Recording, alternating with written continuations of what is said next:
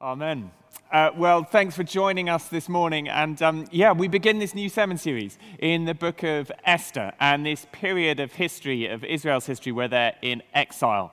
And that might ring a bell. You might be very new to us here at the Lantern, but if you were with us back before Christmas and before the prayer course, we left the people of God in a similar time period in exile with Daniel and Shadrach, Meshach, and Abednego. You might recognize those names. Now, Esther comes a little bit later in the story than Daniel, a little bit later than that. In fact, some of the people of Israel have begun probably to return to Jerusalem, to rebuild the wall, and we'll pick up on that part of the story in our next series after Esther.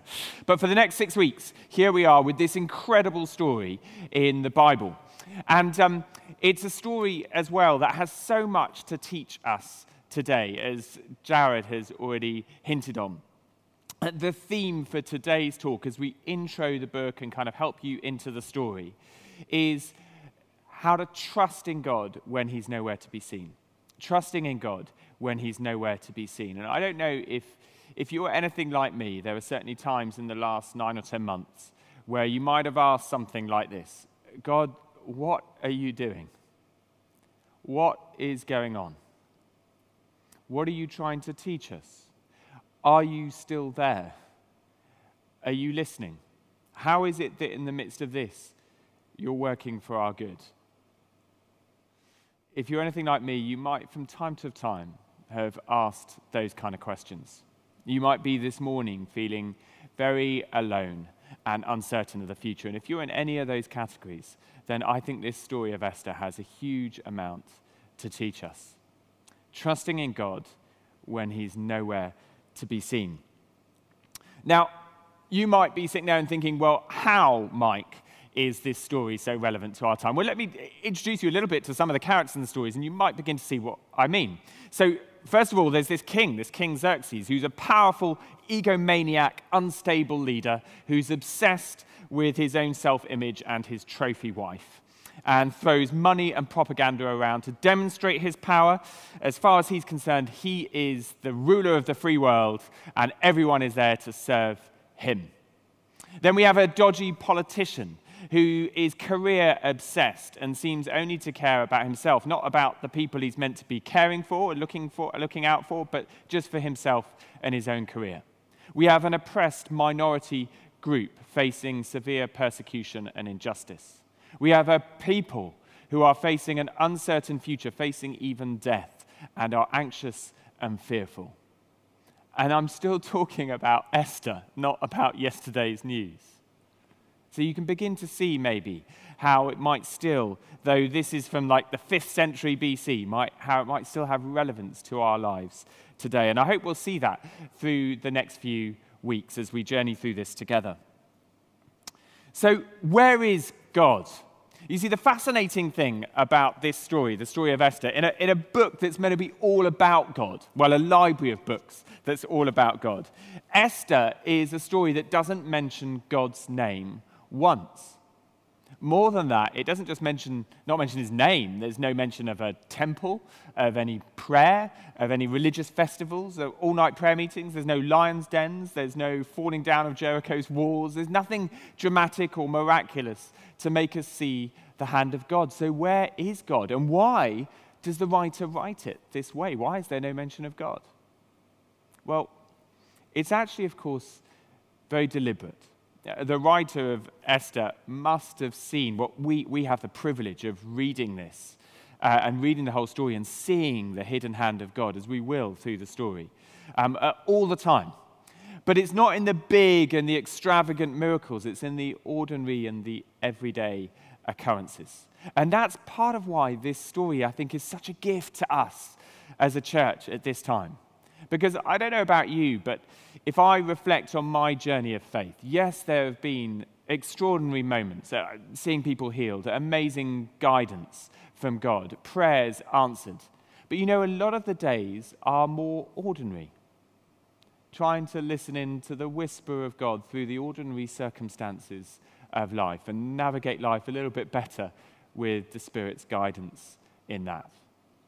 And here we have a book that that doesn't have Jericho's walls falling down, doesn't have Red Seas being parted, doesn't have anything overtly miraculous or amazing. And yet we so clearly see the hand of God at work for the good of his people. And so I guess this is what you need to know. This is what you need to know. If you feel like God is absent, he isn't. If you feel at all at the moment like you're alone, you're not. And if you're unsure whether God is working for your good, he is. And we can know that from this story and from the experience of our lives, probably, as Christians as well, but from this story of Esther. So, the hidden hand of God. What am I talking about? Well, as you read this story, and let me briefly bring us up to where we are. We can't go through it verse by verse. It's quite a long reading we had.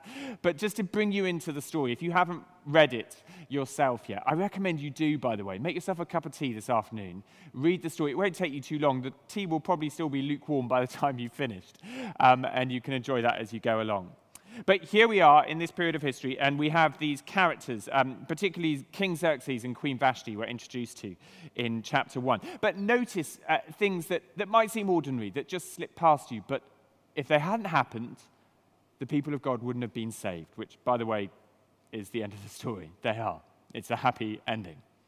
But King Xerxes holds this 180-day banquet to show off how powerful he is and how wealthy he is. And at one point, he's a little bit too worse for wear. He's had a few too many drinks, and he summons his beautiful trophy wife. And his beautiful trophy wife, astonishingly, refuses to come. Now, this is extraordinary in this hierarchical culture, that King Xerxes is the most powerful person in the world, period. And she refuses his summons. And then we have this rather hideous beauty pageant where Esther becomes queen. At the end of our reading for today, we have Mordecai overhearing a conversation. And you see, the hidden hand of God is so clear. I mean, if King Xerxes hadn't got a bit too worse for wear and summoned Queen Vashti, none of this would have happened. If Queen Vashti hadn't refused and therefore been deposed as queen, there wouldn't have been a vacancy for Esther. It wouldn't have happened. If Esther hadn't won the favor of countless people and then the favor of the king, she wouldn't have raised to power in a position where she could save her people. If Mordecai just hadn't happened to be in the right place at the right time to hear this conversation, this plot to kill the king, the people wouldn't have been saved. If the king hadn't not rewarded him then, but held off his reward until he had insomnia one night, just happened to have insomnia one night, and just happened to have this story reread to him, and just happened to decide, oh, I must reward this person the very next day, then none of this would have happened. You get the picture. I won't ruin the whole story. But the hidden hand of God is there. And so, and notice as well how it's the ordinary, the everyday things, overhearing a conversation, a king getting a little bit too drunk. All these things, you might not even write in your journal at the end of the day, but it's in the ordinary and the everyday and the sometimes hidden that God is still at work. And so this is what you need to know. If it feels like God is absent, he isn't. If you feel at all ever like you're alone, in work, in the hospital, homeschooling, as a single parent, you're not. And if you're wondering if God is working for your good, if he's still there and listening at all, he is. Now, I was discussing this with Jamie and Jared earlier on this week, and Jamie had a really good illustration, which I'm going to try and illustrate to you now. You see, there's circumstances sometimes that we have in life. I want to just acknowledge a slight elephant in the room here with God always being at work and us being able to see his hidden hand, because sometimes it doesn't work that neatly. You see, there are moments in life, and I imagine I'm walking through the journey of life, as it were, where in the moment stuff's happening and you can say, that's what God's doing. I get it. I can see what he's doing. And I've got Jamie to credit for this illustration. But there are other times you walk through life and you don't see it at the time, but as you get to a certain point, you look back and you go, I see what you were doing there, God. I get it. But then there are other times where stuff happens in life, perhaps the most difficult stuff, perhaps stuff that's happening in your life right now, or to loved ones, to relatives you know. People we know within the church family, some of whom Jared mentioned in our prayers. Some of those in Indonesia thinking they're never going to see their family member again. People facing extreme poverty in the Yemen. It gets forgotten because of what's happening on Capitol Hill in the States. Or wherever else it is, where it might not be in this lifetime, we never really understand what's going on or how God can be weaving that for good. We just don't get it. And that's when we need a mystery box. You see, sometimes there are things that are so confusing in life, where the hand of God seems so hidden.